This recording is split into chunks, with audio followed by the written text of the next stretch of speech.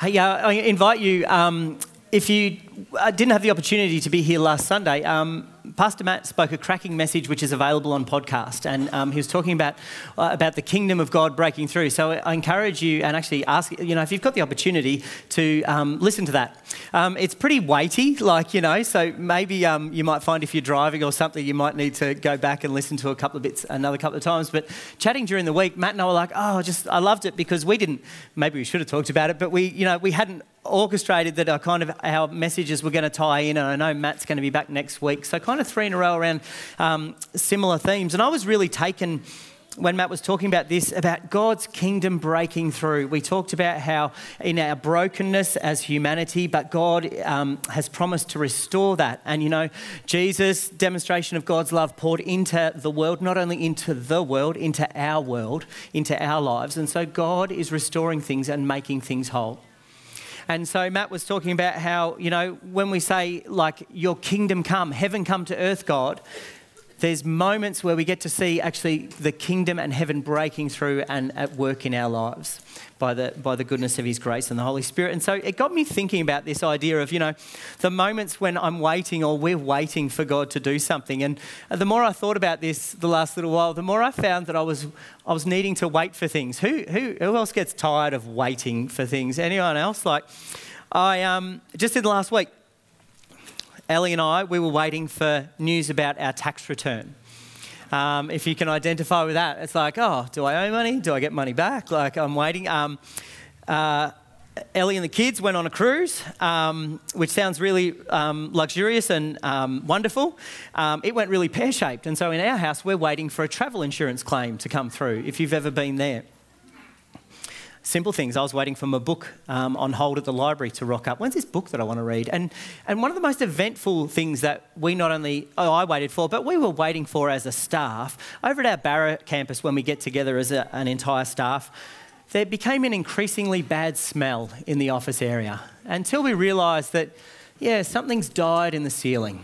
And so we were waiting for that to be removed by the person who knew how to do that. It's like, waiting all around us. Aren't we familiar with just waiting and anticipating that things will happen? What are you waiting for right now in your life? At any given time in this group of people, there's people, waiting for news of a job application and how they went in an interview, or, many of us are you waiting for, there's a fresh opportunity and a new chapter that you might be able to step into, and you're waiting for that to anticipate, you're anticipating that. Or even simple stuff, we just wait and, waiting for something to rock up in the mail. I was about to give examples of what women wait for to arrive in the mail, but I realised I'm completely out of my depth. What do women wait for to rock up, shopping online? Yes, the answer is yes, is it? All right, thanks, Claire. All right, the answer is yes. They're waiting for something. At any given time, we're waiting for something to arrive in the mail. As I thought about this, I was reminded about how, oftentimes there are seasons that are more than just waiting. And we're looking at this today, I just go this was more than just waiting for Jesus to do something for the disciples. There was so much more than that. And I actually found myself going back to, it's right at the tail end of what Phil read for us. It's in verse 14 and 15. And John puts it this way. So Jesus told them plainly, Lazarus is dead. And for your sake, I'm glad I wasn't there, so that you may believe. But now let's go to him. Let's put ourselves in the shoes of those disciples there. I mean, we can so easily read scripture and go this is how the story ends. But let's go try and do that and put ourselves in their shoes where they're like, Jesus,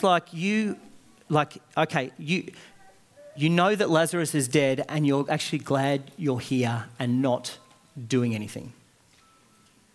How do you feel if you're in that moment where you're like, God, you know something and you could show up in power and yet you seem to not want to do that? Because that's the circumstances. And I think we can really identify with this. For those disciples, confusion must have been, I think, just so front and centre. God, Jesus, why don't you act? they have seen Jesus do the miraculous and been part of that themselves, and yet going, Jesus, why aren't you even, like you're not moving, but you seem like disinterested to want to move. Like, God, why are you doing something here? God, why is it that we're still struggling to conceive, and yet our friends over here, like that night that we all prayed together at Life Group, they're now pregnant, and yet we're still over here and nothing is moving, God? Why isn't something happening there? I imagine the uncertainty just would have been thick for them, like just consuming them. God, there could be an amazing breakthrough right now, but why not? God, those disciples saying, well, why is this happening to us? God, what is with this situation? And they're wrapped up in uncertainty. I imagine disappointment would have been right there as well. Disappointment that Jesus wasn't seeming willing to do anything. Like, it's a pretty simple answer that he gives there. Lazarus is dead and I'm glad that I'm here.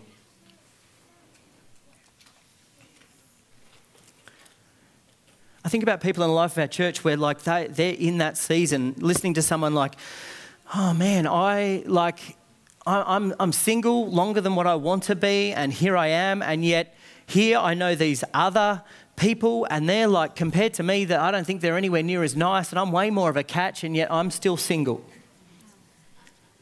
And it's magnified because they look back and like, God, now they're engaged. Like they're a step closer to being married, and I still haven't even met someone. That uncertainty, that disappointment, that challenge. In workplaces and different environments where people say like, oh, like I'm the honest one in my workplace. I'm the one that constantly gives a bit more and tries to demonstrate Christ-like character. And when I get a whack, I kind of try and turn the other cheek, and actually I'm going to try and be gracious and forgiving to that person. And yet over here, this person's getting promoted. What's going on here, God? I can see this as clear as day. Can't you as well? Like, God, if you know everything, why is this not moving? Why is this not happening? Situations where people would say, Jesus, I'm following you with everything I have and everything I can be. And where are you?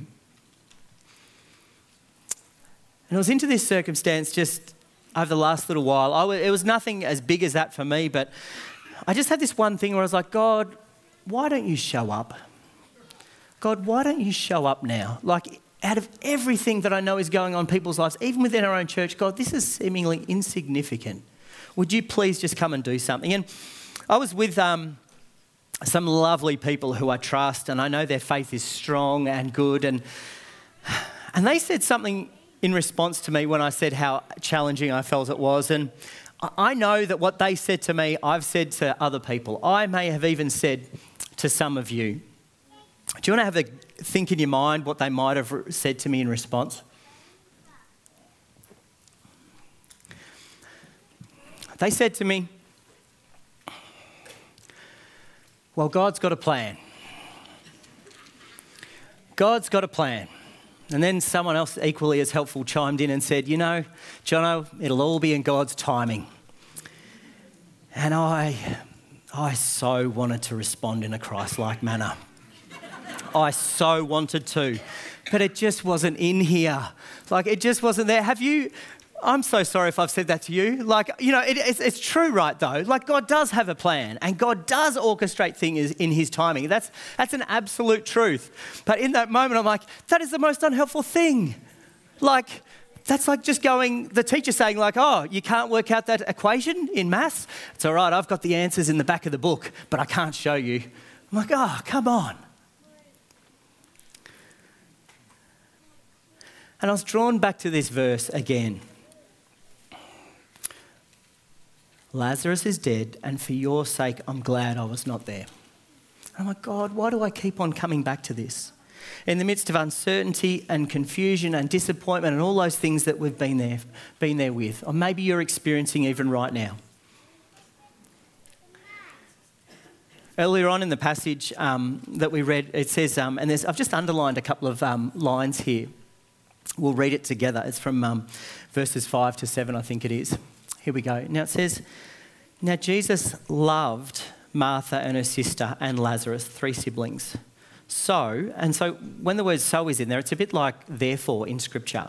Like the circumstances like this, so this is the outcome, or this is what God is going to do. So when Jesus heard that Lazarus was sick, he stayed where he was 2 more days. And then he said to his disciples, okay, now let's go back to Judea. 4 days after Lazarus has died." And I read this and I just felt like God convicting me and going, oh, so God loves me so much that he's okay with me waiting. God loves me so much that he's okay with you and I waiting. And I just thought, yeah, God, that what I'm looking for is an answer. And I want to feel safe. And I want to be secure. I just went, oh, that's right, God. You're much more interested in us being strong and faith-filled than you are in us feeling safe and knowing all the answers. So what can we do when we're in that spot where we say, God, like, where are you? What would you have us do? And I'd like to just share 3 really simple things that I think the disciples in this story demonstrate in a really incredible, powerful way. Like, they face some pretty rocky waters, like following Jesus, and this is one of them. And, what do we tend to do when the boat starts to get rocking a bit? Like, I think we tend to drift. We go through a challenging season or a season filled with grief and heartbreak or challenge. And, if we haven't done it ourselves, then we've seen other people in church life do it, drift away from being part of a life group or drift away from relationship and connection. We tend to drift away from going like, oh God, this is too hard. And so, at times our Bible remains left unread and those really healthy patterns in our life become disrupted. And before we know it, we've drifted off course a bit. I think we can tend to compromise as well, where we go, oh, well, we know what God's best is, but yet we are willing to live for less than that. We can try and make something happen, just get ahead of God. Like, I think that's what the disciples wanted to do. Like, they've got their bags packed, they are ready to go. And they're like, Jesus is like, no, not yet. Not yet. We're not going yet. But here, what did the disciples do? And I think this is an amazing, they're incredible people. Firstly, they stay where they can hear the voice of Jesus. In the midst of their uncertainty, they don't scatter and run off. Well, this is not always true of the disciples and it's not always true of us, right? But in this moment, they go, actually, in the midst of this heartbreaking news and going, Jesus, why don't you respond? When are you going to respond? They stay close enough to hear his voice. They wait and they're faithful and they stay where Jesus is. So I just went, you know what, in the midst of my circumstances and maybe in the midst of yours, there you go, what can we do? Let's agree together that we're going to stay in those places where we can hear the voice of God together. That we're not going to just kind of veer off course or kind of start losing relational connection and doing those things. And maybe it's as simple as just, showing up here on a Sunday. Like, you're facing that amount of uncertainty and confusion and disruption in your life and you're like, well, what else can I do? And the last thing maybe you want to do is show up. Just keep showing up. Just keep on putting ourselves in a place where we can hear the voice of God reassure us that he is with us. And that commitment actually ends up impacting and affecting all of the disciples. Their willingness to stay spurs each other on, I think. That's my second point. They face that temptation, I think, just as we do, to dwell and to stew in that disappointment or uncertainty. But together, they hang around Jesus and encourage each other.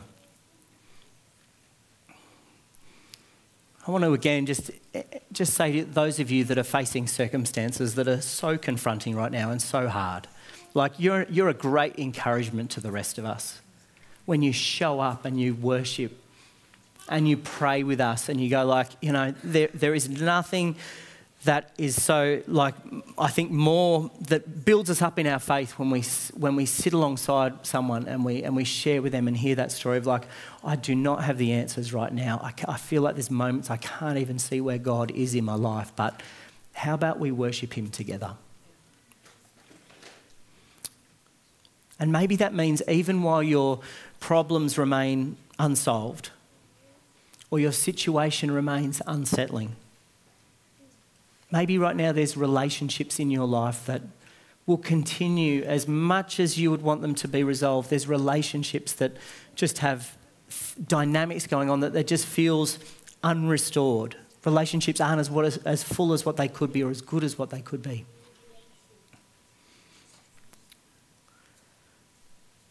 That we would still be able to spur each other on and encourage each other.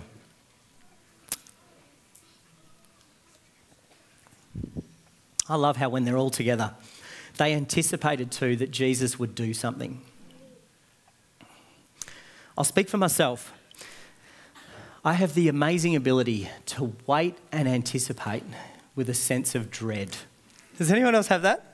Like, even to the point of inventing problems that aren't even problems, that may not even exist. I'm upset and wound up about my hypothetical problems, right? I'm sure I'm not the only one. You know, we can get in that rhythm of going like, okay, things are going to end up this way. Circumstances are going to fall apart rather than come together. While we possibly wait with a sense of dread and inevitability, Jesus waits with the inevitability of goodness, that he is going to break through. It wasn't a matter of if, it was just a matter of when.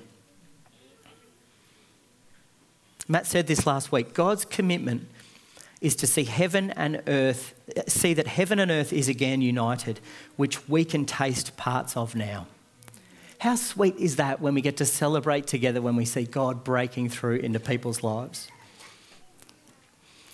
Catching up with someone for a cuppa, and we were talking about this passage, and we both agreed to go away and pray about it and think about it and just say, hey, what do you feel like God is showing you? And I'm going to quote them I'll quote them anonymously because I forgot to ask their permission. Anyway, they said about this, they said, you know, when we anticipate that Jesus will do something, hey, it reminded me, I need to seize the moment. It's God's will, but if you don't seize it yourself, it's a moment lost. I think that's so true. Like, let's not let go of moments and go, we missed it. Actually, that we say, it's God's will that he brings heaven to earth. There's moments where we get to taste that and experience that. Of course, we don't get to experience that fully. That's heaven when we're completely restored. But this reminds us to go, actually, in the midst of confusion and distraction, we're going to grab hold of every moment. How many days can we get up where we're just like, we are on the conveyor belt. We are just like, the day starts and then before you know it, it's gone. And a week starts and before you know it, it's gone. Like, I love this reminder, just going, hey, slow down and seize the moment. And I think that's what those disciples were doing. This feels uncomfortable. This feels awful. I'm waiting for Jesus to move and to act, and I'm still going to seize this moment. And I'm going to stay close to him. There's a great verse later on in John, shortly after what we've read, where there's an exchange between Martha and Jesus. And this is Martha of the Jesus, there's too much housework to be done to hang around with you fame. Like, say Martha, okay. And I actually think she gets a bit of a hard time sometimes. Like, she's up and she's about business. But let's read this together from John, where he says, I think we got up here. Jesus said to her, your brother will rise again. And Martha answered, I know he will rise again in the resurrection of the last day. Jesus said to her, I am the resurrection and the life. The one who believes in me will live even though they die. And whoever lives by believing in me will never die. Do you believe this? Yes, Lord, she replied. How good's this? I believe that you are the Messiah, the Son of God who has come into the world. Here's Martha saying, Jesus, you are the Messiah. You are the Messiah. You are God's kingdom breaking into my world. I read this and I just go, Martha's faith is amazing. She didn't know that Jesus was going to bring Lazarus back from the dead. To me, I read this and I just go, Martha's faith screams to us, Jesus, you can always do something. Jesus, you can always do something. What a catch cry that we would live by. You know, she's facing the same uncertainty as the disciples. It's her sibling, like, for goodness sake. But here she is saying, in my waiting and in my frustration, Jesus, you can always do something. And that's incredible faith. Jesus really clearly said, and all of this, of course, is for God's glory. That God's power and love would be demonstrated. And of course, that's better for us. How much better is it for us, like even when there's periods of waiting, that we come to a point where we experience God's power at work in our lives. I wasn't reading the radio, I was listening to the radio. I was listening to the radio during the week, and they were talking about waiting for things. Someone rang in and said, I ordered some super strong magnets to arrive in the mail, and they didn't arrive. And this person just shared how they were so frustrated. Why do you need super strong magnets? I'm not sure, but anyway, they needed these super strong magnets. They didn't arrive, and so they're calling the company like, get your act together, my magnets haven't arrived. And anyway, then they still didn't arrive, and so they're calling them and emailing, like, customer feedback, where are my super strong magnets? I was listening to that and I just thought, oh, that's us in our faith sometimes, isn't it? Like, God, where is this thing that I ordered? Like, you're meant to deliver this to me, God. Like, God, what are you going to do? Like, I keep on emailing, I keep on calling you and nothing seems to be happening. This caller went on to share how one day they very sheepishly called the company and just said, I'm so sorry. And they said, why is that? They said, I've been contacting you and pestering you and getting angry at you, and well, I've got a metal letterbox, and they'd stuck to the top of the letterbox, and I never knew. They've been there for months, and I listened to that and I couldn't help but chuckle to myself, because I'm like, that's us, hey? Isn't that us spiritually sometimes? We're like, God, it was right there. I just assumed that it wasn't. I just like, oh God, those moments where it's not until we look back and we've actually been through, we've had to experience the challenge and the confusion, the uncertainty, that we look back and go, God, you were there all along. And it's for your glory, and it was actually better for me that I didn't know all the details, but you were there all along, and I'm better for it. Just like the disciples heard, oh, it's actually better for you, Jono, that you have to wait for a bit. In that day, there was obviously medical professionals, and the medical profession wasn't as thorough as what it is now. And so there just wasn't the clarity of proclaiming someone dead in those times. And so, occasionally it's on record that what happened was people's heart would start, I'm going to try and say this word correctly, fibrillating, which is just like fluttering, really tiny amount. And so people, like, from all observation and listening to them and observing them, they were dead. Their breathing was so shallow you couldn't detect it. And so they were alive, but people would be proclaimed dead. And so there are reports of, and I'm mindful that there's kids in the room, so I'll try and keep this G-rated. There's reports of, like, things being in full swing of, like, this person is dead, we're moving on, and, casket to the grave and all that kind of thing. And suddenly, ta-da, like, someone's not dead. Like, that's a day, isn't it? Like, they weren't really dead all that time. And so there, in some pockets of the community, there had become a belief, kind of religious belief, that what was happening was that during that time that the body sat there, and even though this person was alive and no one really knew it, that represented something happening spiritually, where their spirit had left their body and was just hovering around, waiting until it was obvious that they were really dead. And so that was important. They were like, oh, well, the spirit could come back and re-illuminate the body. The cutoff for that was when, someone had passed away and it became obvious through the changes in the body that they were dead. Now, I don't think Jesus really bought into the whole spirit hovering above them kind of thing. But that time in days was actually 4 days.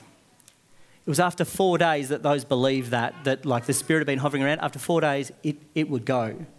And then they were really dead. And so I just find it remarkable that if Jesus had moved after 2 days, there's some people that go, oh, he raised him from the dead, but he didn't really raise him from the dead because actually there was this other thing happening, the heart fluttering thing. And, it actually was not really dead. But here Jesus waits 2 more days. It's 4 days. And so there's absolutely no place for cynicism. There's no place for skepticism or questions. Jesus waits until in the minds and hearts and eyes of those people, it can only be God doing the miraculous. That's all it can be. I love that because we're no different to the disciples. There'll be times in our lives where God will ask us to be faithful. And, he loved them enough that they had to wait. And he loves us enough that he will ask us to wait. And it was better for them, and it can be better for us too, that on the other side of disappointment and frustration and confusion, we get to the point where we can say, it can only be God that has done this in my life. And there's no room for skepticism, and there's no room for questions. And on the other side of that, we just say, God, you are incredible. You are so faithful. You are with me when I even thought you weren't. God, to my situation that I thought was hopeless, you have brought life and you have brought hope.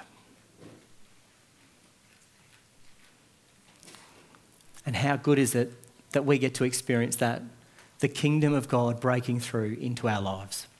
Why don't we stand together and pray, and then we're going to sing. Invite the team to come up if you'd like and get rid of. Invite you, why don't we close our eyes for a moment and let's pray and let's just reflect on that passage. And